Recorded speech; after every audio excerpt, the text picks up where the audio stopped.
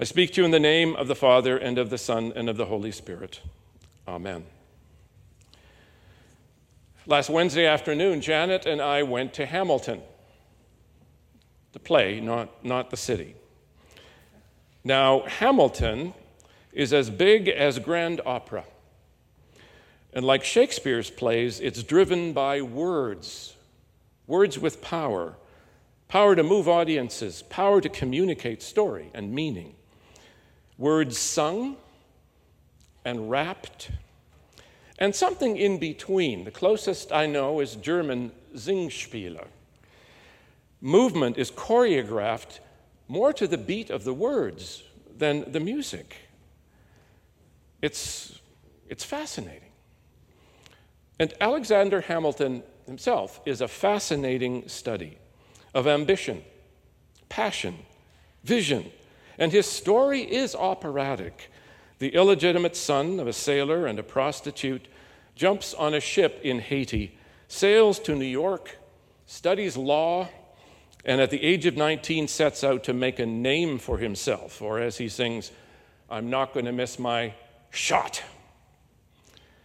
He always lands in the right places at opportune times to meet the right people.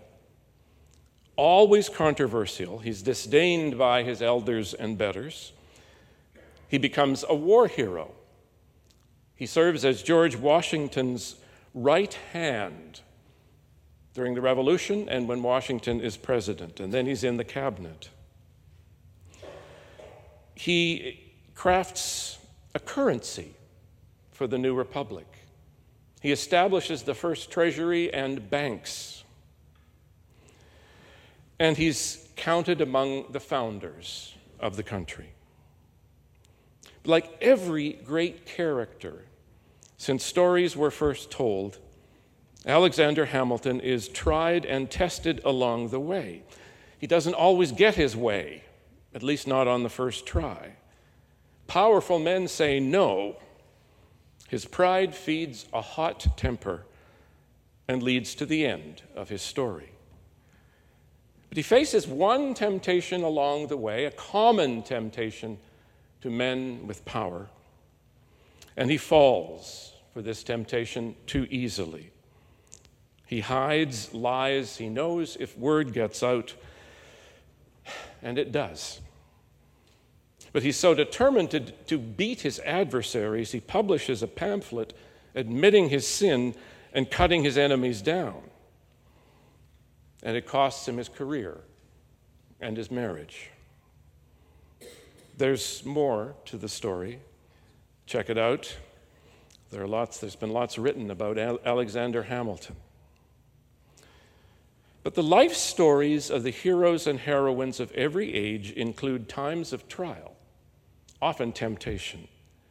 In every culture's story, leaders, rulers, saviors, gods prove they're worthy of praise and power, usually by their triumphs, but sometimes learning from their mistakes, their failures, which only makes them more powerful and praiseworthy, assuring victory the next time they're tempted. So it's no surprise that two of the gospel stories of Jesus tell of struggle, tell of temptation before Jesus begins his work in the world. The Christian Gospels, especially Matthew and Luke, represent a kind of literature common in the days of the early church. For example, when Roman emperors claimed divine power, they commissioned gospels to tell their stories. Jesus' story begins with a miraculous virgin birth. The Gospel of Caesar Augustus does too.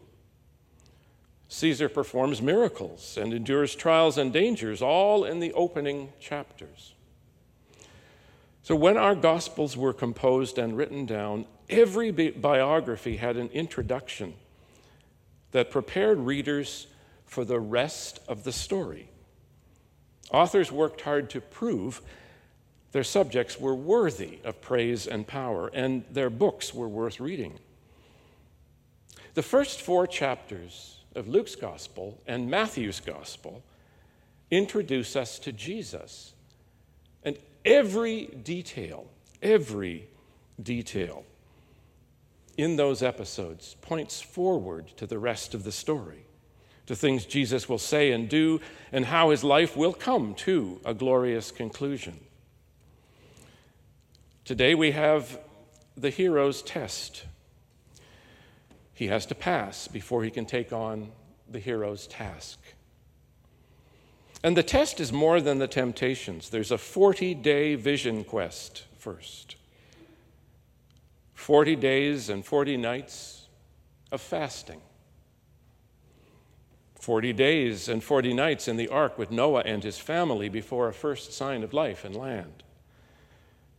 40 years of wandering, learning. A new generation is born before first sight of the promised land. And 40 years or so in exile till a new generation can go home and rebuild a nation.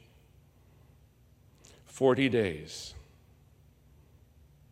Not just biblical shorthand for a good long time, but 40 to identify Jesus with the history of his people from the beginning. 40 days and nights, and Jesus is exhausted, vulnerable. He's open to God or any spirit that may be on the wind. At his weakest physically, he faces 3 temptations. Now, Matthew tells this story in a time when the world is still enchanted. Gods and spirits are always near in people's minds and hearts, and sometimes Israel's God seems far away, but there's still the belief that God can intervene in the world in the twinkling of an eye, a flash of lightning, a roll of thunder. And so a spirit comes to Jesus, called the tempter, the questioner, the adversary, the one who tested Adam and Eve. They failed. Will Jesus succeed? Now, in our reading from Romans, as far as Paul is concerned, Jesus won because he had to reverse that first failure. But these 3 temptations, bread from stones, testing God's faithfulness, selling his soul for worldly power, Jesus overcomes them all. Physical hunger is powerful. 40 days with no vision can make even the Son of God wonder, question, is God with me? And he's already exhausted, so why not take the easy way to achieve what he will in the end through pain and suffering and death? And the adversary can even quote Scripture to achieve his purpose. The tempter knows the Bible inside out. But Jesus knows his Bible memory work too, and he answers the tempter with the Word of God. So, the hero is tested and succeeds, and then begins his heroic task. But how does this set the stage for the rest of the gospel? Well, read the gospel, listen to the stories, and see Jesus give people both bread and Word of God. See Jesus put himself last and the least first. Watch him demonstrate God's faithfulness. Hear him pray and see his works of power, not to glorify himself, but for others, only for others.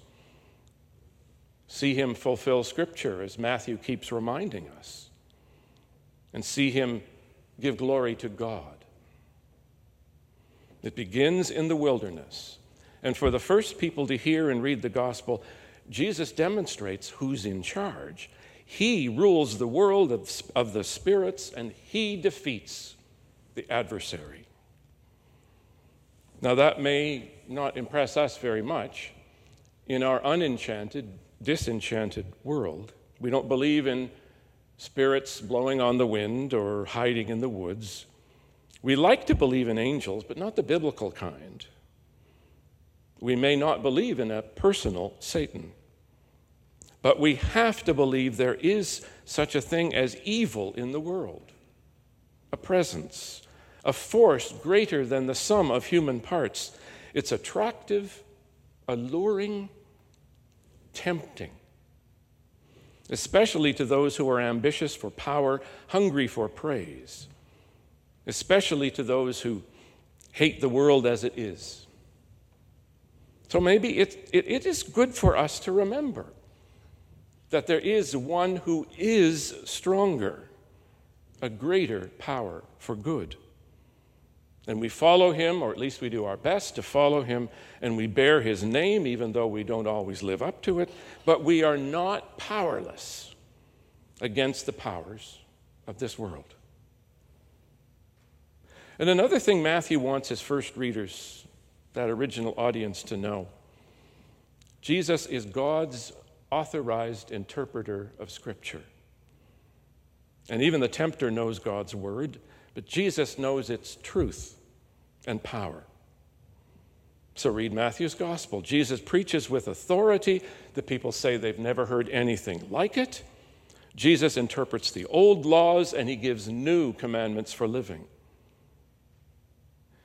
We used to be able to say that the Bible is the best-selling, most read book in the world. We have to say today that the Bible is the most misused, abused book, at least in our part of the world. People take words of power and use them as weapons. So because of that, sometimes we're embarrassed to admit we're Christians or to be seen reading a Bible, because those who claim to know for sure what the Bible really says do so much more harm than good. But remember the story from the wilderness. When someone quotes the Bible at you, listen. Do they sound like Jesus or the other fellow? Do they speak God's word to draw attention to themselves, or do they speak it like Jesus to call us into a loving relationship with God? Our great heroic saga of Jesus is like so many other stories from its time and before, yet we believe it is also unique. Our hero, Jesus, leads us forward to share in his life, living in his power in the world, and to share in his death by giving up ourselves to serve one another as he gave himself up for us, but also to share in his resurrection, living in the sure hope that we will follow in his path through life, through death, to eternal life. And along the way, we claim his strength in response to the tests and trials of our heroic journeys. Amen.